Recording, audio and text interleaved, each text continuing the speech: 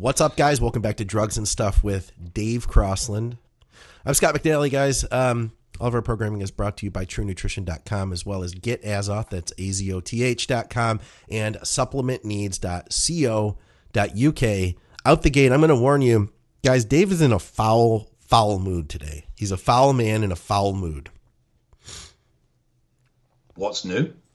He also said that he is in full support of my t-shirt idea. I did not. All we need is 100 people to comment saying that they want the shirt. I tell you what then, if you can get 100 comments saying they want the t-shirts, we'll do it. 100 comments saying they want the t-shirts. And I'll even do a stupid picture like that. We can get 100 people to comment, and he didn't specify in one show, so I'm going to say we already have about 7. We only need about 93 exaggerate. more. We need about 93 more. I haven't commented count, yet. And none of your fake accounts count. I do count because I'm going to wear the shirt every day. We're going to make a shirt that Dave has a fun picture of Dave on the front, having a good time, a jolly old time, and it's going to say chip, chip, cheerio. Dave Crossland. He loves this idea. He just doesn't want to admit it. Oh, God help me. You know something? I must have been an absolute arsehole in a previous life to get fucking stuck with you. So we have some drugs in the news today. Dave, you sent me this story, and it was Alex KT who had sent it to you. We've had a lot of talk about myostatin, and now, here we go. We've got a story about it. This is a story about, as they're calling it, mighty mice. Is that what they're calling them, Dave? Mighty mice? After for weeks of going on about the fact that there are no effective myostatin drugs currently available, yeah. Then this gets published last week. Yeah. So they've sent some. One of the problems they have with long-term space travel, long-term occupation of the space station is muscle wastage because of a zero-gravity environment. And even though they have exercise regimes up there and everything's tailored around maintaining as much muscle mass, it does become an issue. They found in certain mice studies that muscle loss continues after they return as well for a period of time. And bone density loss is another big issue, which is linked to the muscle issue. So they've been experimenting with myostatin and some mice, and they've had a successful outcome. Okay. So these mice have come back from space hench. They come back what? Hench. What's that mean? Don't you have a hench in the good old US of Asia? No, I don't know what that is. Hench is a slang term, but a bit of an urban term. Hench. For someone who's jacked, I suppose, would be your alternative. I know that word, jacked. Yeah, so I suppose it's the UK version of the word jacked. Okay. So we have jacked as well. And the researchers have actually said they would suspect that it would, or they would hope it would be looking at human trials in about 2. But no, that's 2 to 3 years' time for human trials. 2 to 3 years' time. We're still a long way from. Yeah, so we're still a long way from seeing a viable product. But I suspect there will be somebody with money, probably out there in Dubai or such like, that has already contacted the research companies on this, and if they can get their hands on some. Have you seen Brandon Curry lately? He's looking crazy, man. No. He's looking crazy. I'm wondering if maybe like Oxygen Jim already contacted these guys. I've got a picture of one of these hench mice. So this bottom mouse here is the hench. Am I saying that right? Henched mouse. The top mouse is next to a normal mouse. These are a big substantial difference here. That guy is jacked. He's henched. Yeah, I think they were. I mean, I'm looking at the scientific study now, not the news reports one. But they're talking. I think they were talking 24% increases. Holy cow! 24%. In muscle mass and density. Yeah, that's crazy. I did. Well, we've always said once this shit became successful. I mean, don't quote me on that because I have only skim read this. I haven't read it, and it is a lot of. It's a very analytical report, so it's a lot of numbers. But always said if they got this right, it would be an absolute physique changer, and it would change what we regard as being possible. It says the 8 genetically engineered mice have double the muscle of their fellows, manage and maintain their mass at a level comparable to mice which remained on Earth at NASA's Kennedy Space Station. So you were saying the whole thing is that they want to combat muscle wasting in space. Without gravity, we deteriorate quick, huh? Mm-hmm. Well, I mean, muscle wastage treatment as a medical treatment is a big, big money maker. So whoever brings this to patent and gets it successfully passed and everything else this is one of those, $1 trillion drugs. It really is. Do you think, kind of off topic but related, I just was thinking about it. So I have a friend who has fascial scapulohumeral muscular dystrophy, and he takes albuterol because they've done trials with it that it helps to prevent muscle wasting. We've all heard, the stories about Clen being anabolic for animals. I wonder if clenbuterol, would you speculate that clenbuterol has some muscle building or at least muscle retaining properties to it? I think in humans, Clen at the most can be regarded as being anti-catabolic. I don't think it can be regarded as being anabolic. Yeah, I feel like I've seen better improvements with people muscle-wise using Clen than not. But I wouldn't categorize it like you could use this instead of a steroid, No, and I know a lot of people, and I've seen a lot of people tout it as almost a starter cycle or something for an introduction into some sort of muscle building compounds. Okay. I disagree there, but I do think it is anti-catabolic. Yeah, I mean, if this drug's successful, it's going to transform a lot of things. Yeah, I could definitely see that. I mean, this isn't just a management drug. This will be a reversal drug for people like your friend with that condition. Yeah. Well, listen, we do have some questions here. Before we got into that, I did want to kind of create another little, what I've been trying to do here is create, a steroid profile topic each week. Instead of going to an actual steroid today, though, I thought it might be interesting to cover the various esters of testosterone. You see all sorts of information out there. Some people say there's no difference. Test is test is test. And then you hear other people say that there is a dramatic difference. What do you think, Dave, about the differences between the different esters of test? And while you start, I'm going to let my dog out of the studio because she's just walking back and forth. Unprofessional, Scott. At least mine just sits here and snores. Okay. I am actually typing in esters because I can't remember half the bloody half-lives. Well, they're different in real life anyway, Well, that's a topic in its own right, is terminal half-life against half-life and the rest of it. Okay, so scientifically, there would be no real reason why a cypionate test would have any more or different effect to a propionate test if the active dose was comparable. Okay. And I think that's the problem then, is how do we track the active dose? Because it changes with both drugs and it's changing constantly because one, they're constantly degrading.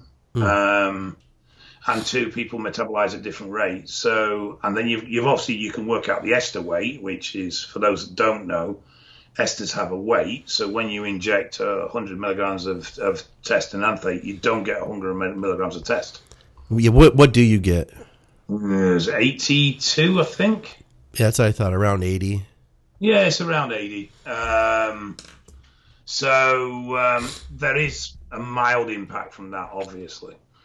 But in science basis, technically, test is test. So, the hormone doesn't change. Yeah. And when the ester is stripped from the hormone, I mean, the easiest way to describe an ester is a coating that prevents access to the hormone or delays access to the hormone for a period of time. Yeah. When the three hormones release, it then goes to its natural half-life of a few hours. Okay. So but it doesn't just like time. That's another thing I think. Some people think that if you take a shot of Test D, it just sits there and waits. And then 3 weeks later, boom, it releases. You're getting test from the start, right? Yeah, within 24 hours. Well, blood plasma will peak in 24 hours. Okay. It degrades the rate at which the body. It's not quite true thinking of a coating because it's more a resistance.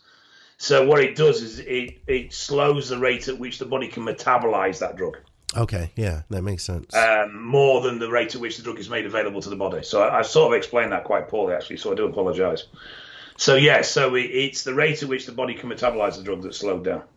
Yeah, that makes sense. So, it'd be like having an extra coating on your brake pad. And it's going to take a bit longer for you to get through. Still the same brake pad, but it'll take a bit longer to get through because it's got a little bit more extra coating. But having said all that, this is where things change.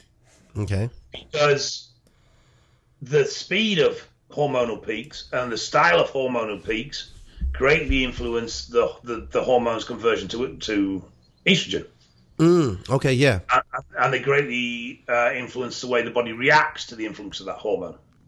So with enanthate, you get a very rapid peak. Not quite as rapid as you would have for propionate, but you'll still get a peak within 24 hours. But then you get a very gradual decline. With a propionate, you get a very rapid peak within 12 hours. But you'd also get quite a rapid decline. Yeah. And so that action does seem to impact on how the drug affects people, particularly on stuff like water retention, things like that.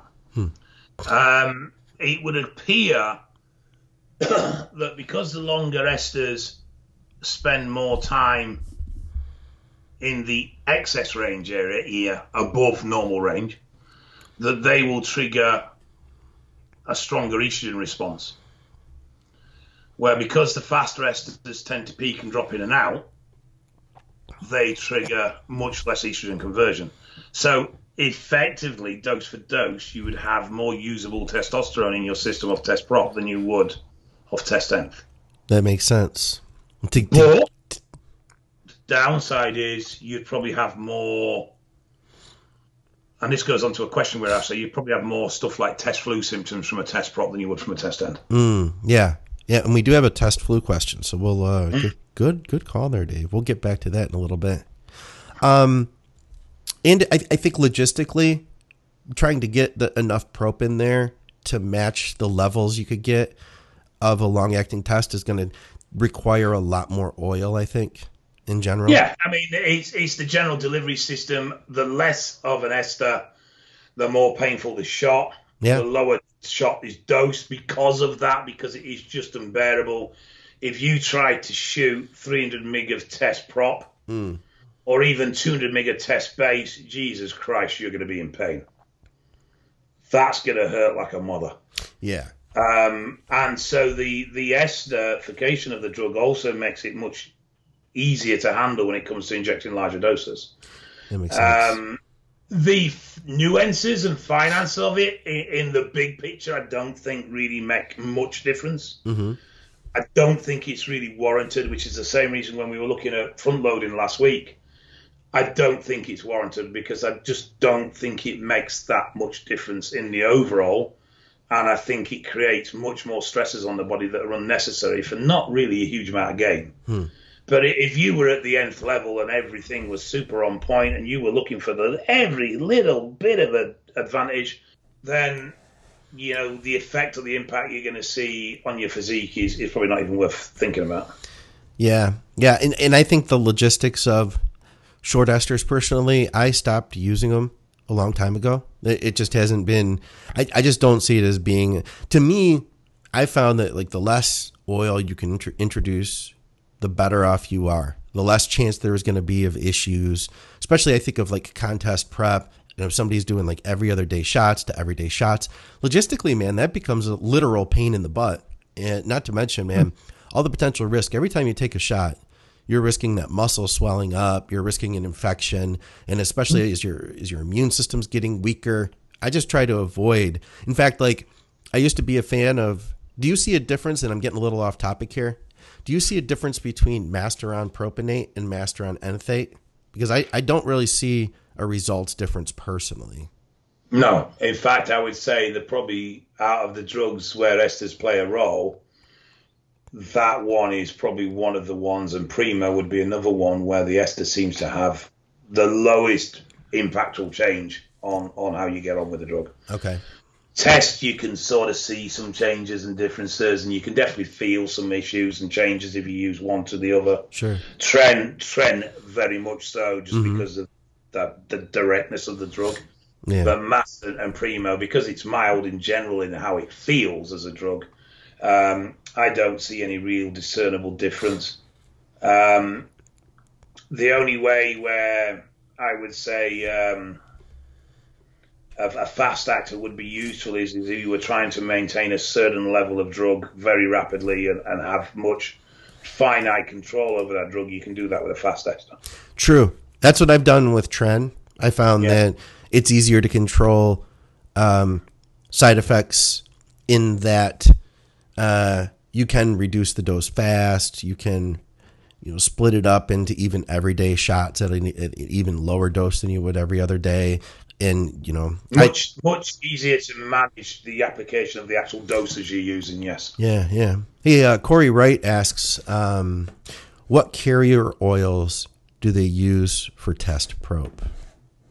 Lard. What is it? Lard. Lard? Mm-hmm. As a carrier oil? I thought they used like cottonseed. Ethyl rapeseed, cottonseed. Same stuff as anything else, right? Yeah, generally. You'll find some people will use different ones for test prop, but I've never seen a necessity for that. I think it's just personal choice. Yeah. It is more of an issue when you're trying to suspend very high doses. What's your personal what's your personal favorite carrier? You know what? It's something I never ever paid any interest in when I was using. I was never one of these hyper alert users who really monitored every feeling I got when I was on cycle. So I wouldn't have really known the difference of one drug using one carrier to another drug for myself. Okay. Because I felt like shit on cycle anyway, 90% of the time. The times of feeling Superman were long gone. But no, I mean, I've never had an issue with any carriers. I would occasionally get a bad shot, but I was very sensitive to test, so I had to be careful with esters. Oh, really? Yeah, our prop was murdering for me. I couldn't put a Miller prop in. What about Sustanon, which contains a small amount of it? I had to be careful, and a few times I'd run out of an anthate or run out of sip and thought I'll just use a bit of sus to bridge. Completely forgot that it had prop in it, done a mil shot or a 2 mil shot, and woke up the next morning going, oh, look, fuck off. That's got prop in it, and it, ow. Yeah, some people are really sensitive. Yeah, swell like fuck. Massive swellings off it. I also think you get sometimes sensitive. it was advantage.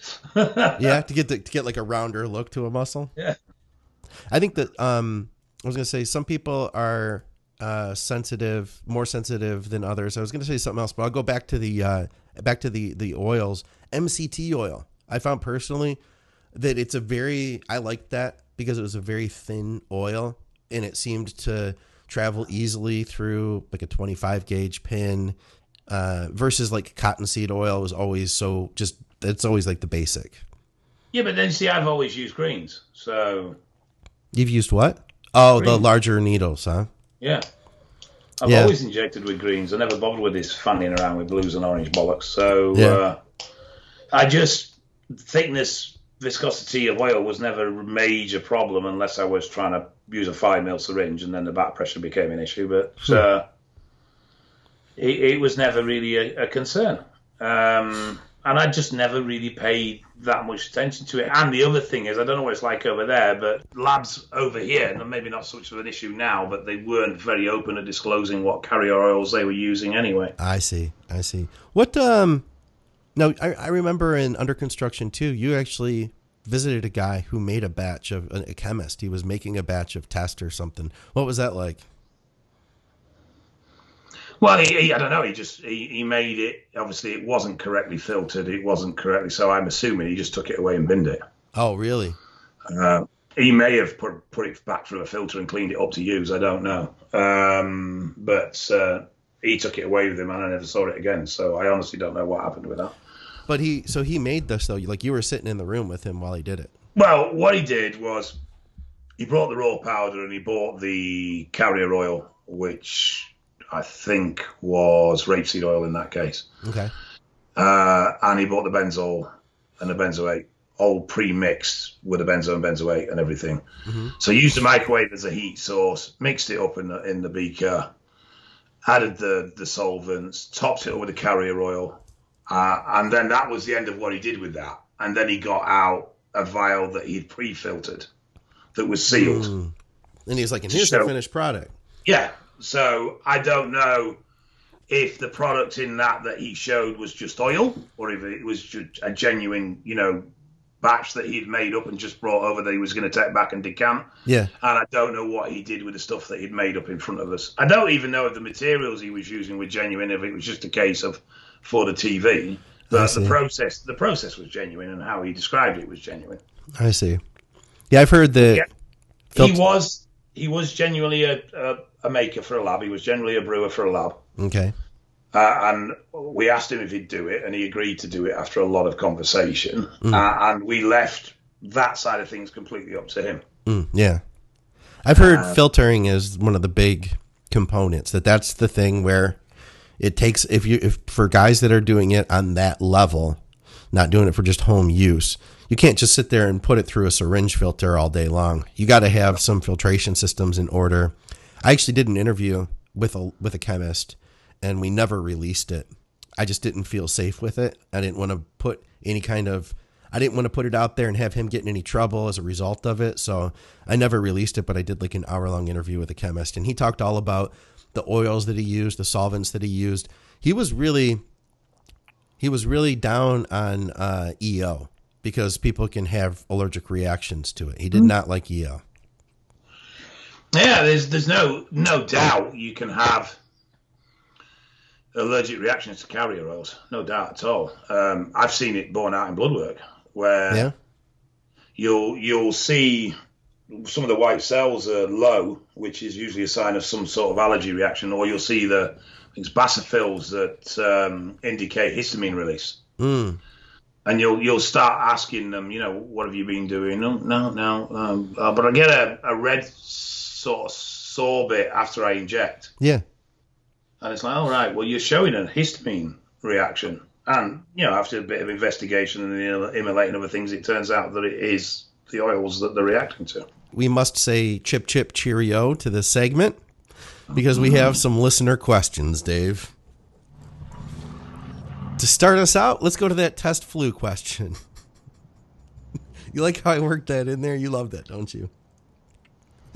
Let's start with this test flu question.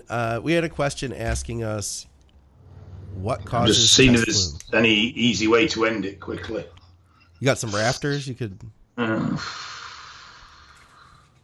You ever had the urge to poke your eyeballs out with a microphone? Got a pen. Test flu. Lots of them. What causes it? Test.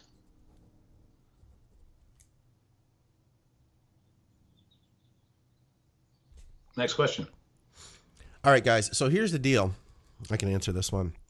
Basically, when you start using a steroid, anything exogenous out of your body, what ends up happening is it's reading. Basically, it's an immune system response. Your body's reading it as like a foreign body. Like if you were to have caught the flu, or if you had some sort of virus, some sort of bug that you're trying to fight off, So your immune system basically kicks up. I found, so a lot of times what you end up seeing, test flu isn't something that happens like right away. It's as you are using the cycle within the first couple weeks, you're getting used to it. Maybe you're even starting to feel some effects. Your strength's starting to get better. Then all of a sudden you get sick. And what it is it's just your immune system kicking up. I've noticed it as like a little bit of a mild fever, maybe not as hungry. And realistically, I do think you have to be careful because even though you're not really sick, your immune system is having a response. So I would back off a little bit. I wouldn't like just keep pushing. In the past, I would say, oh, just push through it because you're not really sick. But your immune system is acting as if you are sick. So a lot of the symptoms you get from colds and flu aren't the colds and flu. It's actually your immune system that causes those symptoms. Yeah. So what often works very well is to reduce the dose because it's quite often the big peak that's causing the problem. Yeah. So it's the sudden influx of hormones on one particular day of the week, so to speak, that's actually triggering the immune response. But there is another test flu. What do you mean? There is actually another test flu. What do you mean another test flu? There is another test flu, and it is the flu. What? You get the flu? Like the test? There's flu. There's a flu virus in the bottle? No. We are very often dealing with low-level viral infections every day. Okay. And you may now have an elevated white count because you're dealing with some foreign body, some viral infection, some bacterial infection that just isn't enough to trigger a whole host of symptoms. Yeah. So you then test, and part of the impact on the flux of that hormone and creating that immune response is that it will suppress immune. And your immune system has a certain work capacity. Mm-hmm. It's a bit like a breaker on a fuse. It can handle up to so much. You go above and beyond that, and you're going to start having problems. Yeah. So at the moment, your immune system is dealing with virus number A and virus number B, and it's keeping them quite happily, and you're not breaking a sweat over it, and you're all fine, and then all of a sudden you get virus number test. Shit, I haven't got enough to cope with all three of these, so I can't manage these two anymore, so now viral A and viral B start to explode. That makes sense. And you generally get an infection or a flu or a cold because you genuinely have one, because your immune system is just overwhelmed and can't cope with suppressing everything you've got going on at that time. Not Dandy Shane. Who was the other nutter? Dave Crossland. Anyway, yeah. He came up with this theory that you can get antivirals in the US, but you can't get them in the UK. They're not readily available over here, but you can get antiviral medication in the US. We only have antibacterial medication. We don't have antibiotics. But he had always suggested to run a cycle of antibiotics and antivirals before you started your cycle. Wow. So you made sure that there were no underlying viruses or infections in your system before you went on gear, so that when you went on gear, the only thing that could cause that sort of reaction would be the actual hormone itself, because you weren't triggering an explosion from an underlying dormant issue. That sounds interesting. At the same time, I'd be concerned because one thing that's going to happen for sure running an antibiotic is you are going to throw off your own equilibrium per se. Well, I think it was more antivirals he recommended, but I can't remember his name, and I should do because he is. That's disgusting. We have spoke about it before. You don't know who he is. Okay. Somebody will know. He was hooked up with CMP. He was behind the original formulation of CMP, and then he formed Biohazard. Okay. Well, let's come back to it if you could remember, because I want to hear about NAD. Now, this is a question I personally had.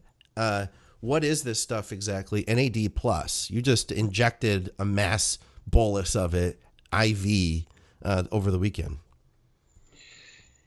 It's magic. It's fairy dust in a bag is what this shit is. So I started looking at NAD. There was a couple of reasons. Obviously, Eval does that sports infusions, so it had come up in conversation about NAD infusions. And generally, it was in the cosmetic market as an anti-aging product.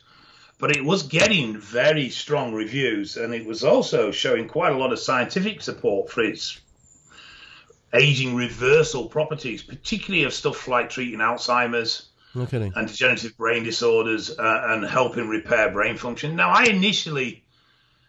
what sort of got me really thinking about it was the other week when we looked at that study about opioid receptors and steroids triggering opioid receptors, because NAD's been used for quite some time as a treatment for cocaine addiction and alcohol addiction. And it's used, I think it's about a 10-day course they do, and basically you're supposed to come out the other end having no cravings for the substances anymore. Huh. I don't know the exact sciences of what they do and how they do it. Yeah. But then I know there was some studies about where they'd done a course on somebody and the cellular age had reduced by 40 years, and where it's shown benefit in treatment of arthritis and other cellular decay type issues, and it's been beneficial in kidney repair, and it went on. A disease, this shit would help you, and I'm like, oh, this is bollocks. It's always too good to be true and all this crap. So, and then you took it. Every IV that we stock, I've done, and yeah, you have. So I felt something off all of them.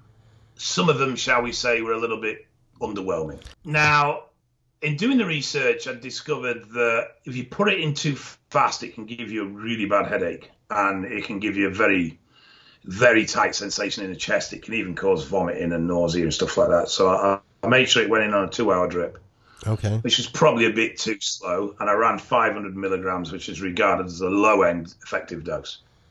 So it started off, got a knot in my chest here, sort of shortness and tightness of breath. Not worryingly so, but just a little bit uncomfortable. Got a headache. That eased relatively quickly. And then finished it. And it was a bit hard to explain. I felt okay. But I felt very okay. And I don't know how to explain it, because it's nothing felt outstanding, but everything just felt really okay. So you started out, you got chest pain, and then you got a headache, and then those things went away. I predict that you felt okay because you didn't have a headache anymore. No, it's a really odd sensation. It's very hard to explain. Okay. I mean, bearing in mind that previous to this, I'd only had, in the 3 days prior to that, because of the pain, I'd only probably had 3 hours sleep a night. So I was absolutely knackered. Yeah. I felt like shit. I'm in a lot of pain. And then all of a sudden I just felt okay, but it was almost a little bit floaty, a little bit not out of it, but just a slight disconnection to yourself. Weird. I do see there is orals available. Life Extension makes, it says Life Extension NAD plus cell rejuvenation, regeneration. And I went to bed and I started feeling better and better and better. And I woke up in the middle of the night for a pee and jumped out of bed. Had no sensation or indication that my foot was as painful as it was until I stood on it. It reminded me very, very quickly. But it was night and day. I just felt brighter, better, all across the board, mental focus better. Even my wife said the next day my eyes were so much brighter and clearer. And actually open for once, yeah. And it was really odd. Now, I say, I've never been overly impressed with these sort of things. I've always found them a little bit... I don't seem to get the same response that other people do. So I've known people have them alongside me and they've gone, oh, I felt really good at that. And I've gone, I feel all right. Just don't feel anything major. But this was dramatic. It was very dramatic. So much so that I'm desperate to try another one and put the dose up a little bit and see what happens. Well, keep us posted. Let us know, how that I intend goes. on running it long term, but I just want to secure that we've got the supply line before I start whacking it in. Yeah. But no, it was, like I said, impressive, very impressive, and just from a point of a feel-good factor, if nothing else, I've never had any supplementation that's made me feel like that. Weird, man. All right, we got one from Billy Ryan here. He says, "I'm curious to your thoughts on adding a TRT dose of test to help with gaining size. If your ultimate goal is to prioritize health markers, health and blood markers, specifically hematocrit." Right.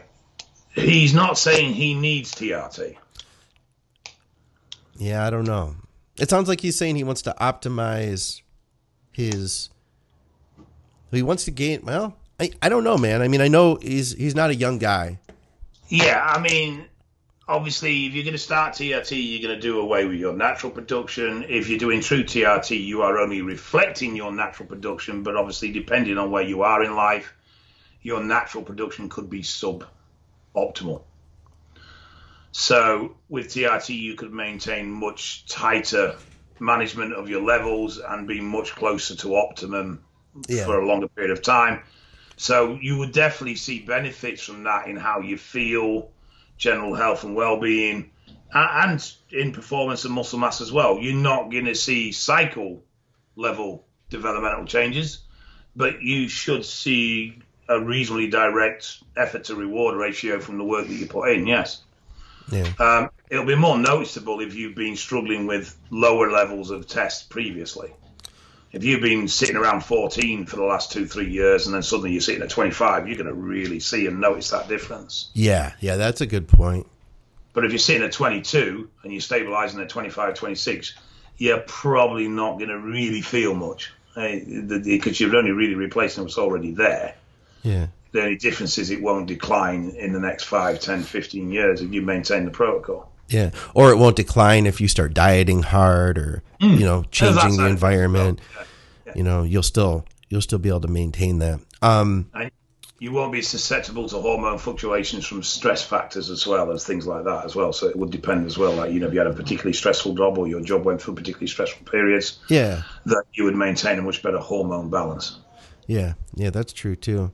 I think to find out specifically about like how it's going to affect your hematocrit, it's going to take some experimenting. But in my experience, when I've tried to run a bro TRT above normal, then my hematocrit is high regardless, It's, from what I see, if you're going 20% above range, so if your range in the UK, well, they've just lowered it actually to 25, but the range was 29.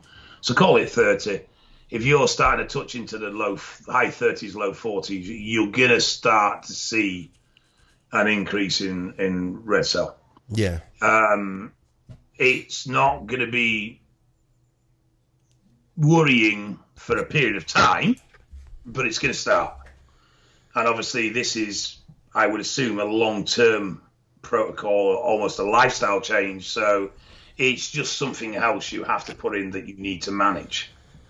Where if you kept within the range markers, it shouldn't be a concern in the slightest. I ordered some inositol. I want to try that.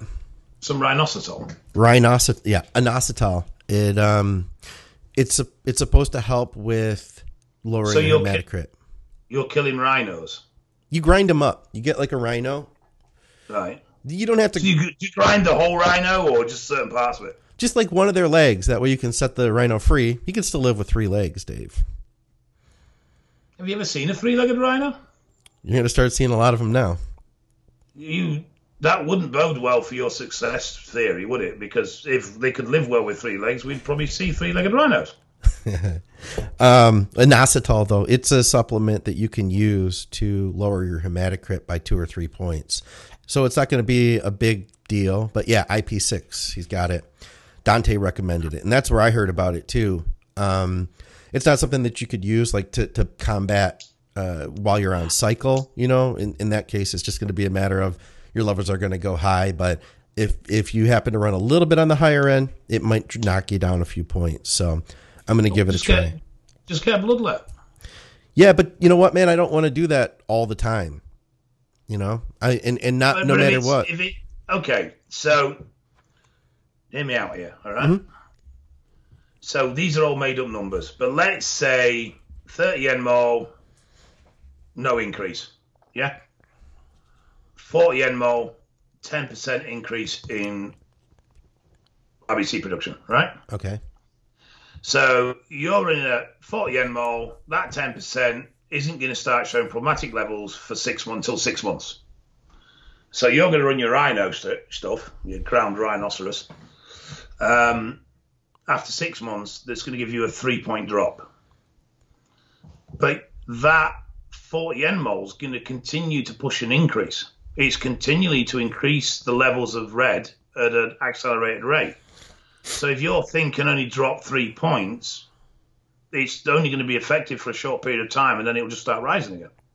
I think that your hematocrit's only going to go up so much higher as long as you keep your, if your dose is, we'll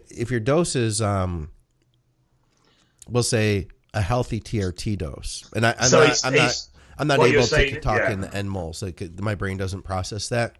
But yeah, if you're in a healthy range, okay. So you're saying 900, 1,000, 1,100. Okay, yeah.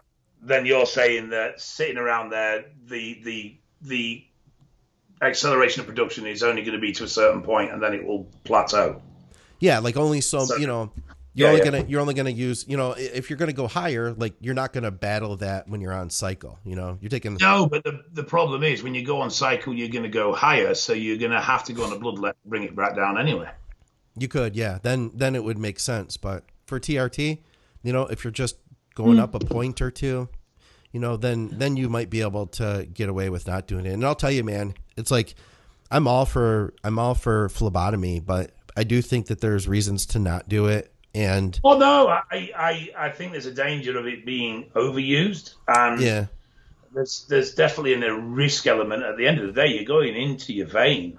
Yeah, and after that experience I just had this last time I went, man, is that what's caused this? Is that what's behind this? Well, in part, yeah. I'm just thinking to myself, like, I don't want to go in every month, and because with my hematocrit, it went up to 54.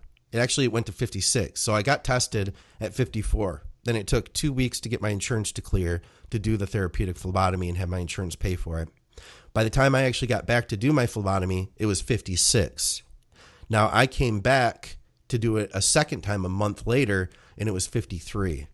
So really, if I'm at 56, one bloodletting is not going to do it. And I think that that's something that's important for people to know too, who are using just their donation. They go to the Red Cross and they donate once every 3 months. If you have high levels, like if you're running a gram a test or even 500 milligrams, if you're getting up there in the 50s, mid 50s, it's going to take more than just getting rid of 1 pint of blood. I mean, they're taking more than a pint each time. They're taking like 500. And then from there, they're having me do it again, like every 3 to 4 weeks. 500 is less than a pint. Is it? I thought that 450. No, 568 is a pint. Okay. Well, they were taking more.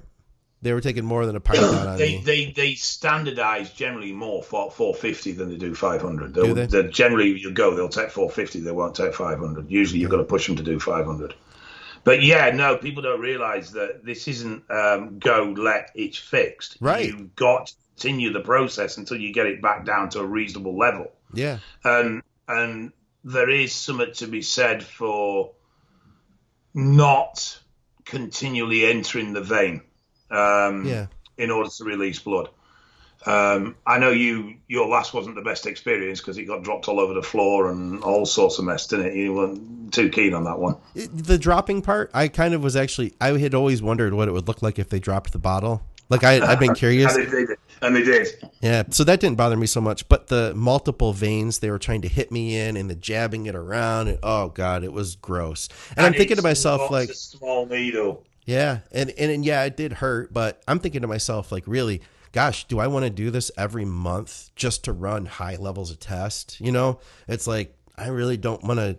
I mean, what happens in a year if I go in every month and they're jabbing those veins up? You're going to end up like the way an IV addict would, messing all your veins up. And So, but this oral isn't going to be as effective as bloodletting, so it's not going to replace the bloodletting for management, is it? It's only going to help you on a TRT dose. Yeah, you'd have to make sure that it would be a combination of things, Which The that o- goes back to the- his first question, though, which was, a TRT dose that he could stay healthy on. So, The other thing you can do is a period of time on low dose as well, because it will come down naturally if you take some time off the shit. okay. Which we tend not to put into consideration anymore. But if you just drop down to in-range doses for 6 months, a lot of your high levels are going to come back down. Yeah, I do think if you stay on the TRT, it's gonna take longer than if you were to come off of it altogether. If you could handle that, come off for a month of all shots. Oh. I bet it would come down. By the way, I missed a word. He had the word add. What to add to your TRT? So he wasn't even. What do you add for muscle mass while not creating high hematocrit? Which that makes sense. Right. So a cycle, basically. Well, unfortunately, all anabolics are going to have an impact on hematocrit. Obviously, oxys, EQs, they have a bigger impact. Yeah.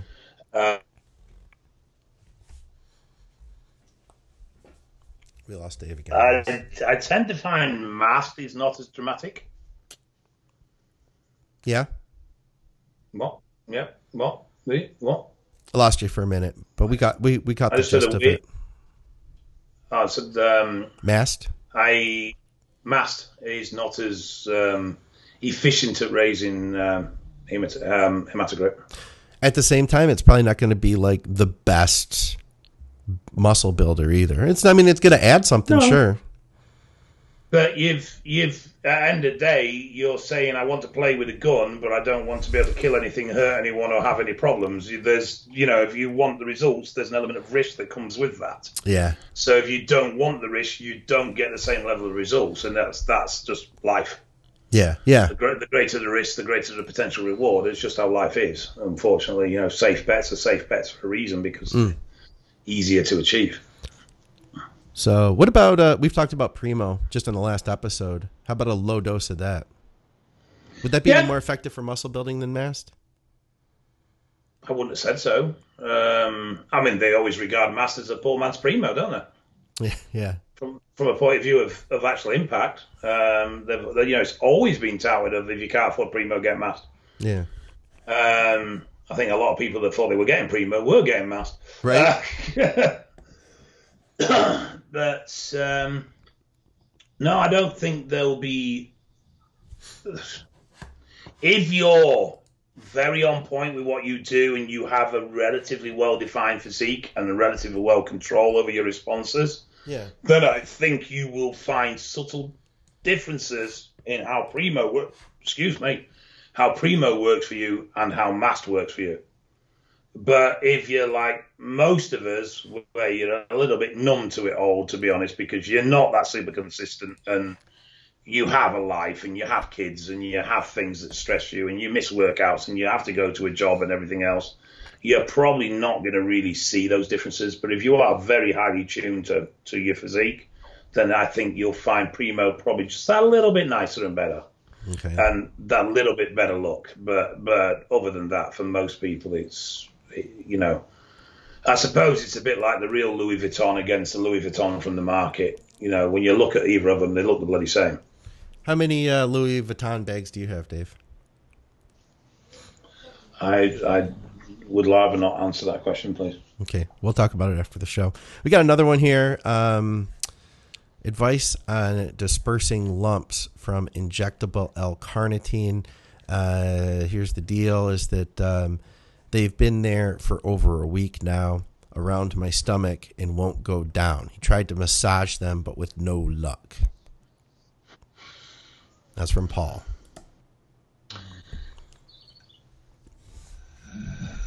Heat would be one thing.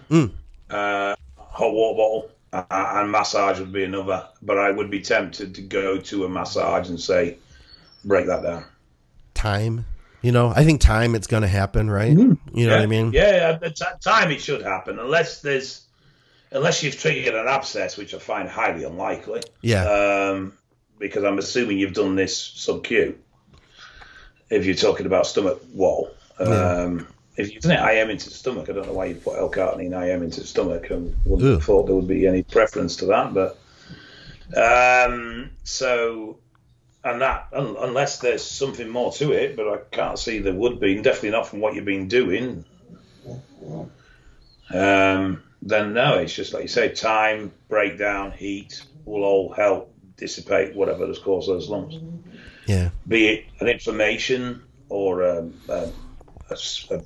pocket in a scar tissue or just a pocket of fluid or whatever it may be. Yeah.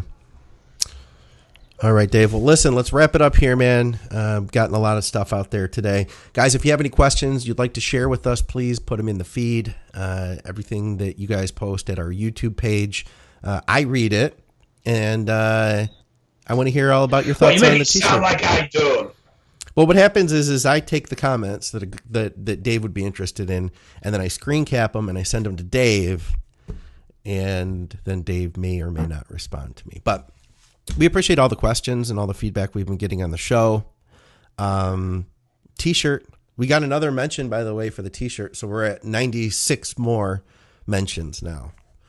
Anybody else want a t-shirt of Dave Crossland? Right. Let's be truth, right, Scott? You send screenshots of anybody abusing me. Yeah, I encourage it, actually. Right? Yes, you do. I encourage you actually Phoebe. engage in conversation of anybody that starts to try and have a pop. I send them a friend request first, usually, and then I'll send them like a gift card to somewhere, you know? And then you'll start saying, yeah, he's a bit of a dick, isn't he? Yes, I totally agree with you, and stuff like this. And then you screenshot it and send it me. I don't screen cap the part where I say that, though. Just the part. No, I know. And then you wonder why I'm in a bad mood or I'm upset or unquiet place where I can have a teddy. Because you bully me. And it's not big and it's not clever, Scott. I'm an old man. Dave. I might not be with you much more. You might not what? Be with you much more.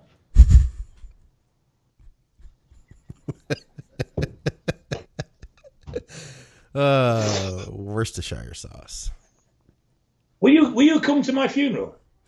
It depends. It depends on how cheap the tickets are to get out there. If I can get a good deal, and if the weather's like good that time of year, like if it's a good time to be in England. You know, this is what I like about the level of friendships I have. So I had a friend of mine ring me last week. He says, "How are you feeling at the moment?" I went, "All right." It was Richard. Yeah. I went, "Not so bad. Why?" He says, "You feeling ill?" Not particularly. Why? He said, "I was starting Deadpool up again. I want to know how much of a good bet you'd be." So he's betting on when I'm going to die. Richard. Yeah, this is the level of friends I have. And then you bully me, send me abusive messages. Honestly, you want to see the shit he sends me when he's not on screen? He'll send it me now. He'll get in his phone. He'll type up, you fat, ginger, useless English twat. I hate working with you. And all these sort of things I get all the time. And then he wonders why I get upset. Abuse. It is abuse. Yeah. A what? What's that word? Abuse. Abuse. Abuse. What's abuse? I once had a client whose partner couldn't say abuse and kept saying abuse. Oh, abuse. I thought this was like a British word that I didn't know about. No, it just became a bit of a private joke. He's even beaten his dog and thrown it out of the room. All right, guys. Check out crosslands.org.uk. And, of course, go to truenutrition.com. Check out everything we've got over there. Guys, we'll see you soon.